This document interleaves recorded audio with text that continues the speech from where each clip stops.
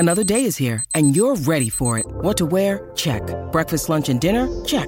Planning for what's next and how to save for it? That's where Bank of America can help. For your financial to-dos, Bank of America has experts ready to help get you closer to your goals.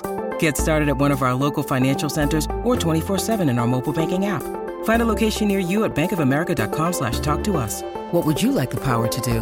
Mobile banking requires downloading the app and is only available for select devices. Message and data rates may apply. Bank of America N.A., member FDIC.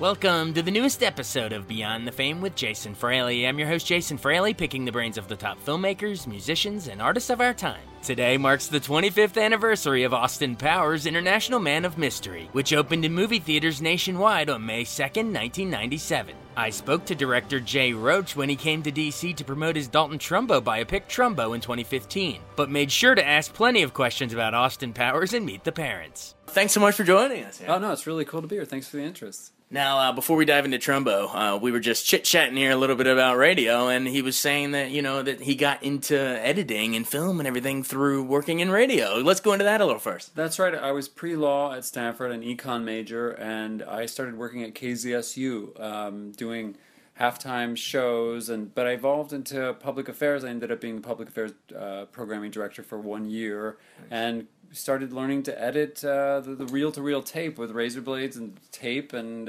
felt like telling a story by putting pieces together in different orders, and that led to being interested in film. Got out of pre-law and applied to film school. And then you were actually cutting together that film, except it was film and not audio, right? That's right. We ended up learning a lot of useless, obsolete skills on how to chop up bits of celluloid and tape them together with a little guillotine machine. Right. As we speak into the iPhone at the moment. Yeah, I mean, when I look at my sons are just now getting into filmmaking a little bit, and my youngest son, whose birthday is today, happy birthday, Sam, if there's no way you'd be listening to this, but... Happy birthday, Sam. You never know. You never know. He's our biggest fan. And the ability to sit and finesse things, on Avids and Final Cut Pro, is just so enviable, because it's also democratizing, which kind of can get into a discussion of a story like ours. Like, imagine if everyone had access to filmmaking that way, or podcasts using your iPhone, or being able to tweet and social media to take on any kind of oppressive system. That happens all the time now, but in those days someone like Hedda Hopper could rule the world in a way, or at least her little part of the world, by her 32 million readers. By just saying what she wanted to say with very little pushback. There wasn't someone to instantly tweet back at her.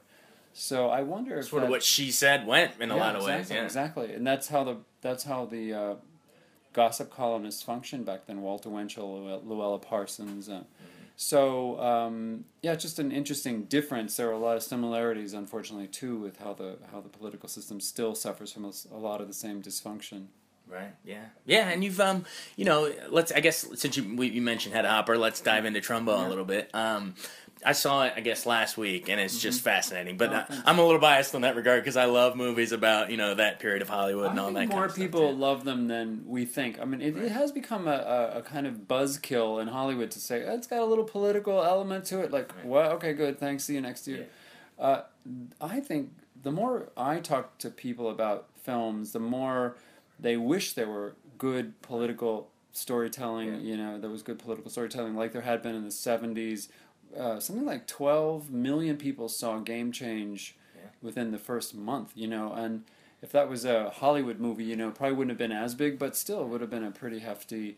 So I was only a million saw a recount, so that was humbling, but I would say that I would hope, I can just be naively optimistic that there's a bigger audience for stories, and it's not political like in quotes, it's just that it's a good story that has a national scope, a scope that's about how then shall our nation run, but the local story is a man and his family trying to survive this horrible situation. Yeah, did you, what fascinated you, because you'd obviously done Game Change and Recount, with other political things, but what sort of made you want to dive into the McCarthyism, Blacklist era? God, when I was watching it, I was thinking of Martin Ritt, right? The Front, or something like that, Zero Mostel jumps out the window, it's all, you remember the tragedy, but, were you a fan of a movie, like, in that sort of genre? Or? I had a personal connection when I was at USC Film School. My directing teacher was Edward Dmytryk. Oh, wow. He was one of the Hollywood 10. He was the only non-writer of the Hollywood 10. So that's the connection. That was part of it. I knew a little about it. John McNamara, our great screenwriter, and one has to repeatedly mention him because he's the one who spotted the power of this story about a screenwriter. It took a screenwriter to recognize it, and he worked on it for many years before he brought it to me. I just happened to coincidentally, he had studied with some of the blacklisted screenwriters, and I had studied with the blacklisted director. And there's only 10 of them, and we each studied with members of the. So, I knew enough about it. The sad part about it was that his story was a cautionary tale, and which kind of made it more compelling to me. He didn't name names at first, but he came out of prison and did name names to rehabilitate his career. Right. Succeeded in rehabilitating and went on to direct Caine Mutiny, which I think was either nominated or won an Academy Award, and. But he was tortured by some of what went on, and never entirely forgiven by his peers in Hollywood. So I was like, there was a little bit of a tragic quality to him that always stuck in my mind. Wow. And you mentioned naming names and sort of that, certain people come across, certain really famous stars that we all look back at the Golden Age, some of them come across better than others. Let's, Kirk Douglas comes across a little better, and then maybe, Hedda Hopper, and what do we say, maybe John Wayne, and Edward G. Robinson, who names names. How do you sort of juggle that? Because, a lot of people sort of have these myths of their favorite movie stars.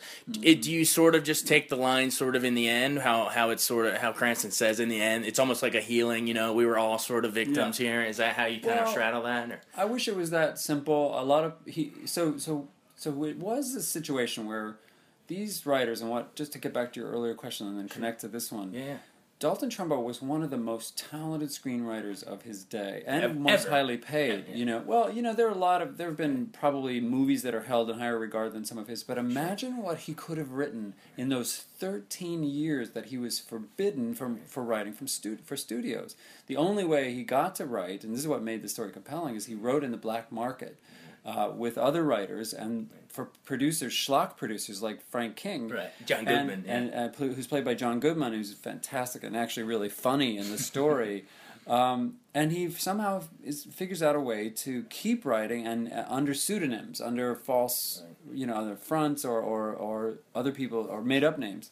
So he goes and wins 2 Academy Awards, one for Frank King's company called The Brave One, a movie called The Brave One, and one.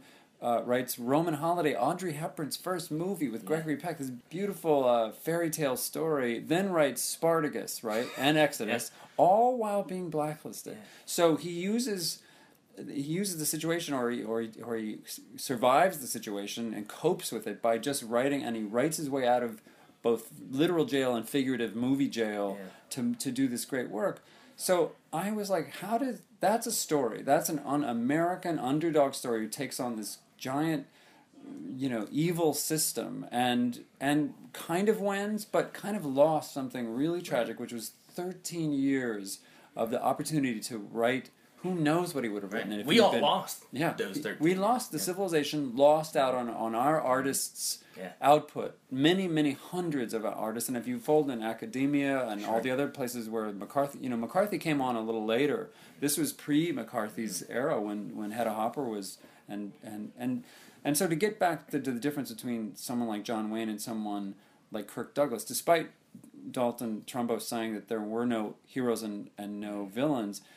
There were people who made choices that were a little more noble than other people. Right. It's on a continuum. It's definitely not black and white. There's the far extreme were people like Hedda who believed that once a commie, always a commie. She got Charlie Chaplin deported, and said practically on her deathbed, just don't let Charlie Chaplin back. Yeah. And then you had people all the way down to Trumbo's situation who had a choice to take the risk to lose their career. Some people lost their families, their homes. He lost his home.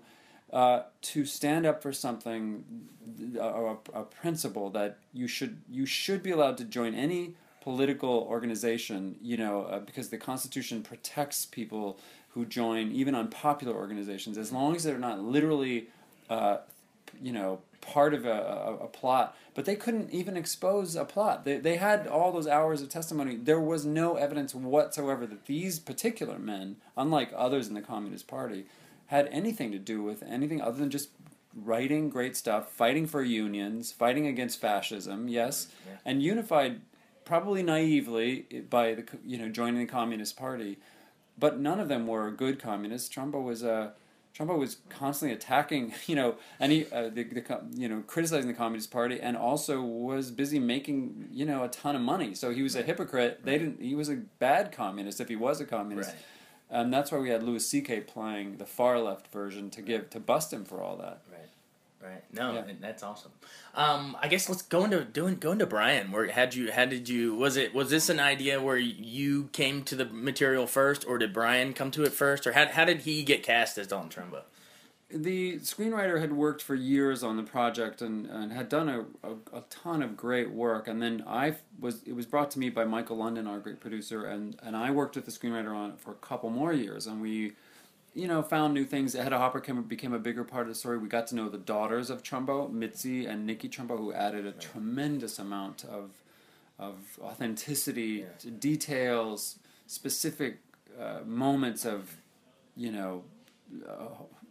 difficulty in their home, and we just kept doing it. And then the financiers that we talked to wanted bigger names, but when Cranston's name come up, I just said I don't want to do it unless it's him, and we hung in and found a really cool company to finance it. And Brian, there's a lot of overlap, I think, with Trumbo and Cranston, because Brian's so passionate and so driven, and he can be kind of larger than life too. He's so charismatic, and look at the range from Malcolm in the Middle to Breaking Bad to Seinfeld all those character roles he played, Argo, Private Ryan he was in too, by the way. That's right, of course, lots of stuff.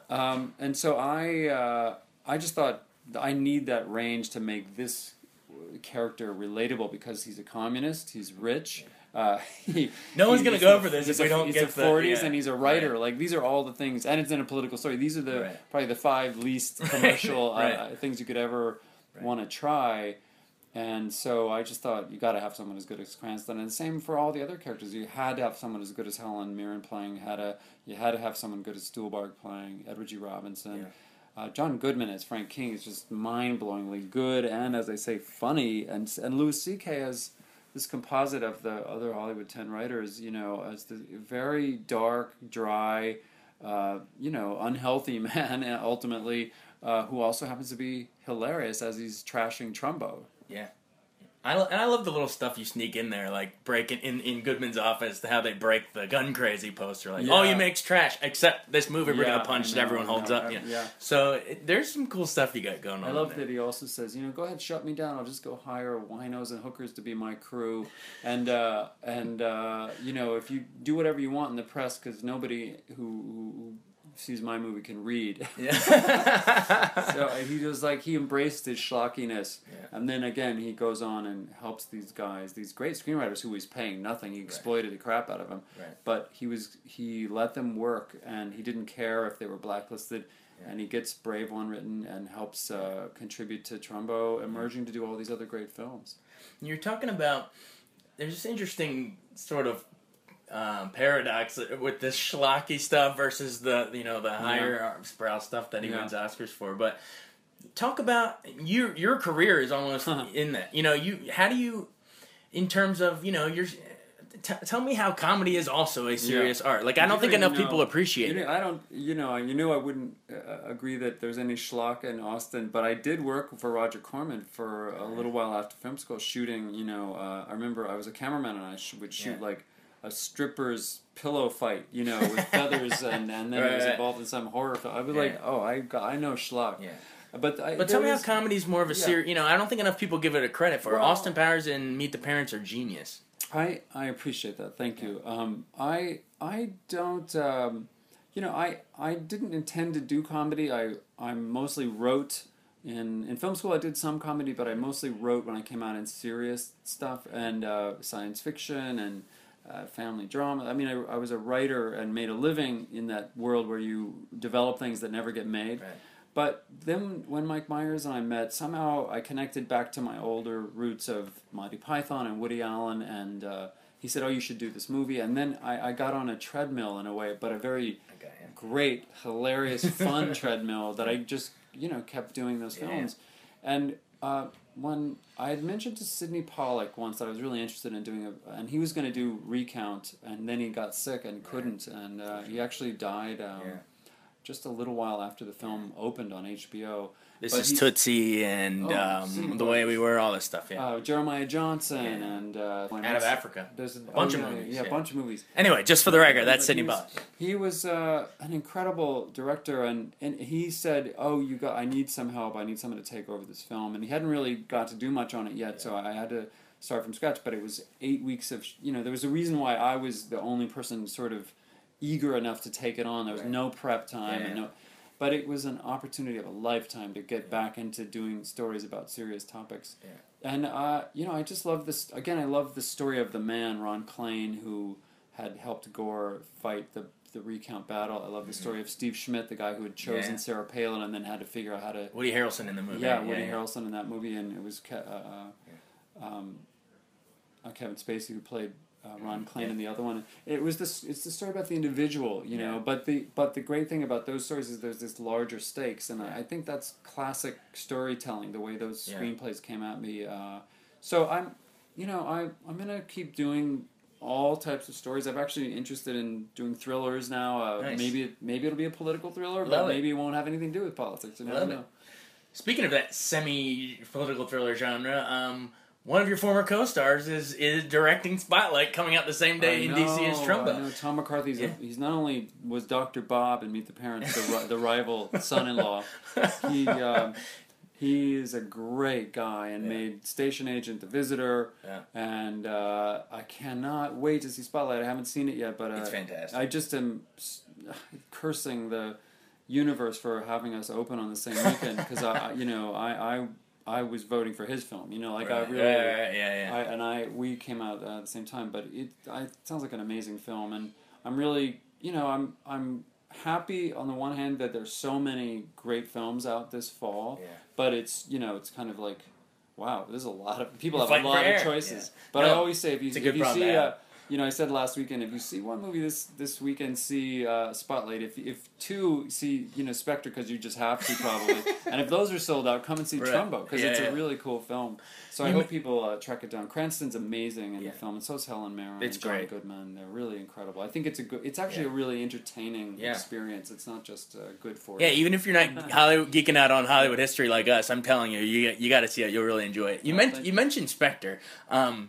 Talk about how your Austin Powers sort of, it almost like made it into this, it's a spoof obviously of the great heights of a Mel Brooks or something, or Leslie Nielsen or whatever, but it's also, no, seriously, but it's almost helped the Bond myth, achieve mythic status even more, it's interesting, isn't it? Because we really weren't trying to do a Bond myth anyway. In fact, I got the job, it was my first film, the first Austin, by saying I would love to encourage you guys to add some other elements into it.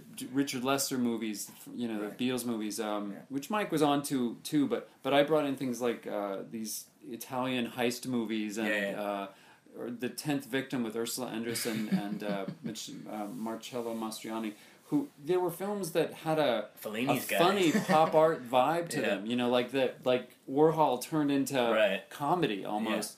And I try to convince them that style can be funny. It's not just, a lot of Hollywood movies at the time, particularly movies that were trying to make, a skit into a larger thing, would just be kind of brightly lit for a reason you couldn't understand, or just, I don't know. So I thought, try to make it have a voice, a vision that's extols the color of the joy of Austin Powers, like his character expanded and manifested in color and dance and movement and big set pieces. I was really pitching for big old, Busby Berkeley style, Buster Keaton level physical comedy. Yeah. And Mike really loved that, and that's I think that's how we were able to distinguish it. But it was some Bond and some not, and then of course Dr. Evil is almost pure Bond mixed with Lorne Michaels. So funny. And so now I heard recently that Spectre has an element of the two brothers reveal thing, and I was like, oh, that's cool. I don't want to give it away. I won't give anything away, but that sounds fascinating. That there might be some. We might have inspired something there. How did you get him to do? Because actually, we just interviewed Eddie Murphy. He got this award at the Kennedy Center. But how did you work with Mike to do all those different parts? I mean, him. Are you directing him differently in each one? Yeah, or definitely. Yeah. You'd come at each character just as you would with an actor just playing each individually. But when he was playing Dr. Evil, I've never seen anything like the level of channeling some other spirit that wasn't... Mike Myers in real life was a little closer to Austin. Right. As Dr. Evil, he became something else. It was a little Lorne Michaels, so he might have been channeling, his mentor, Lorne. Right. But he became so lucid and fluent in a language that wasn't really Mike. It was trippy to watch, and we had many hours, really, of just improvs that Dr. Evil would go off talking about the crazy details of his life. And the first one, that long therapy session where he's talking about Summers in Rangoon, luge lessons, beaten in a burlap bag, all that stuff. My father would make outrageous claims like he invented the question mark. I'm glad you remember that line. Oh my God, you everybody really know these films. Everybody. And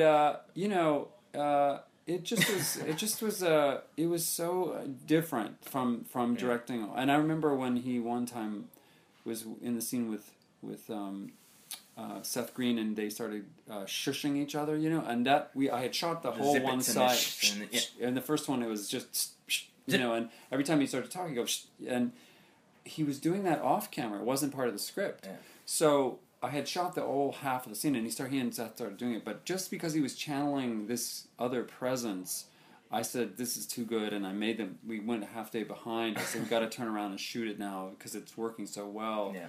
And so, I don't know, with Austin, we would talk a little more about... we had to kind of work a little harder, if you will. Yeah. With Dr. Evil, it was like... I just made sure the cameras had enough film, and we were actually shooting film, at the time. And that was really magical. I think it'll be around forever. Everyone loves it. It's so funny. I've done polls at college. Say, how many of you haven't seen it? And this is not because I'm actually interested in the marketing of how that movie got out, because it didn't get seen in the first theatrical release that much. It made a little bit, but not a huge amount. Then it got big on video, and it's still in the red. Accounting-wise, the first Austin Powers, and I'm always like, really? I haven't met anybody. Very many people haven't seen that first one on tape. Like, didn't they make some money on it? It was only cost $16 million to make. It was a relatively low-budget movie. So have your friends ask New Line what happened to it. I'm sure the sequels made it back. Well, I want to wrap it back around to Trumbo in the end, but before I get there, before we leave the comedy, is there one scene in Meet the Parents that makes you just lose it, even after seeing it? There's no question. It's the scene, in the dinner when they're sitting around talking about Greg Fokker, having milked a cat, and then did you get De Niro to do Ben to do did it? That. Yeah. Ben did the little miming of the cat nipple squeezing.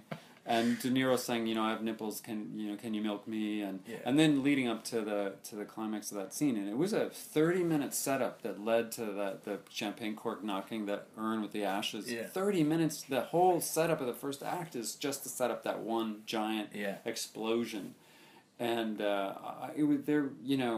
when you sit in an audience and you hear them react to that, you can understand why comedians and film directors get so addicted to the out-of-body thing that somehow happens. Where I always like it when the audience is losing their minds enough that they're just thrashing themselves and rocking in the chair. And I've only I got to see that once in Borat, which I produced during the naked fight. I saw people lose their minds. It was very nice. Very nice. That was a great experience in comedy as well. Awesome. Well, maybe this is how we bring it back to Trumbo. Yeah. So you got you have someone like De Niro in Meet the Parents who is such a serious, but then you find the comedic side in him, and now you have someone like Cranston who's done Seinfeld and Malcolm in the Middle, and then can go to Breaking Bad and Trumbo, and there's just talk about how do you sort of. How are they actually not that different from each other? Because as a director, you've done them both. So how does sort of the same principles apply? I guess. Well, there's comedy in Trumbo partly because Trumbo himself, though he was a very, very serious man with very serious battles to fight, including for freedom and civil rights, free speech. He also was a witty person, and he was surrounded by wits. The other Hollywood 10, when Trumbo died, he was older than the rest of them.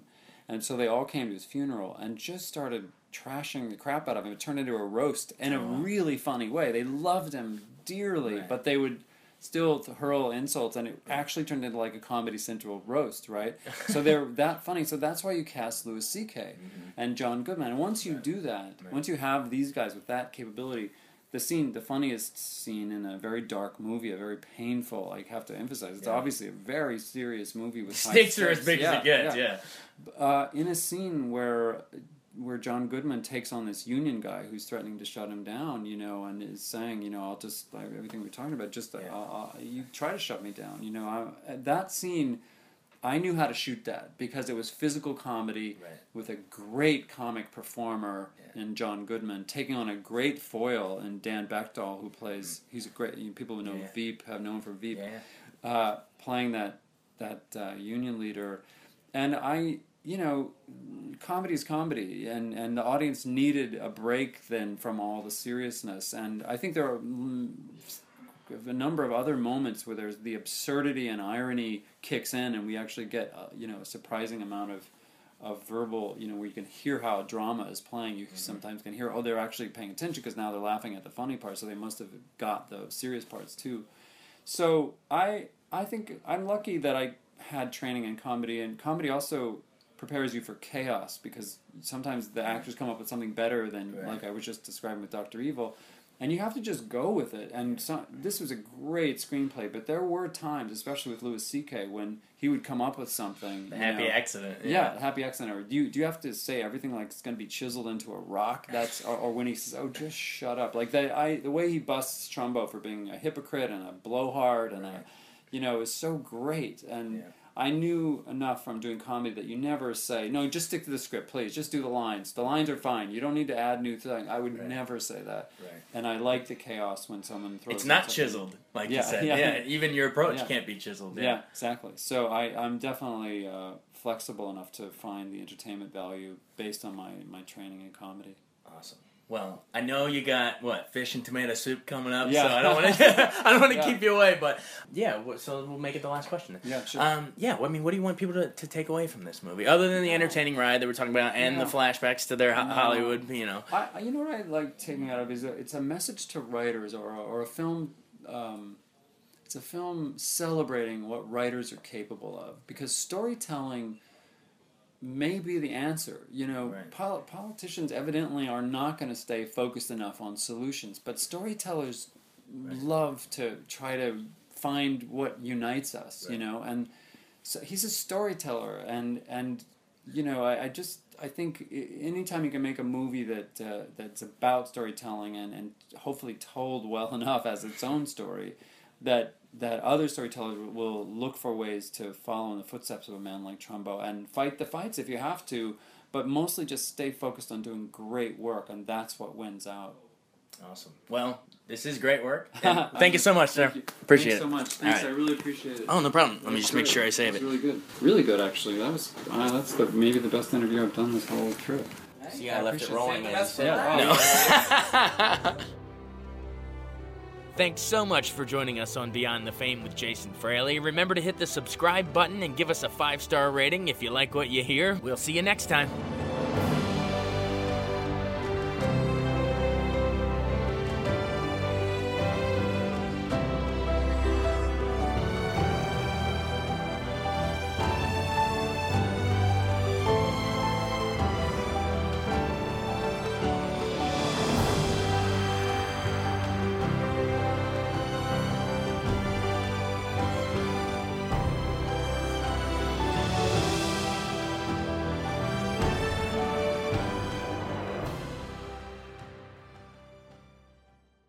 I wanted to take a second to tell you about an app I really enjoy. Living in the DC area is great, and Podcast DC gathers all of the local shows that I like all in one local app. Health, sports, local news, politics, and so much more. Podcast DC is the new local app with hundreds of DC area podcasts to choose from. I can earn exciting rewards just for listening and share the podcasts I love instantly. Available in the App Store or in Google Play, listen local with Podcast DC.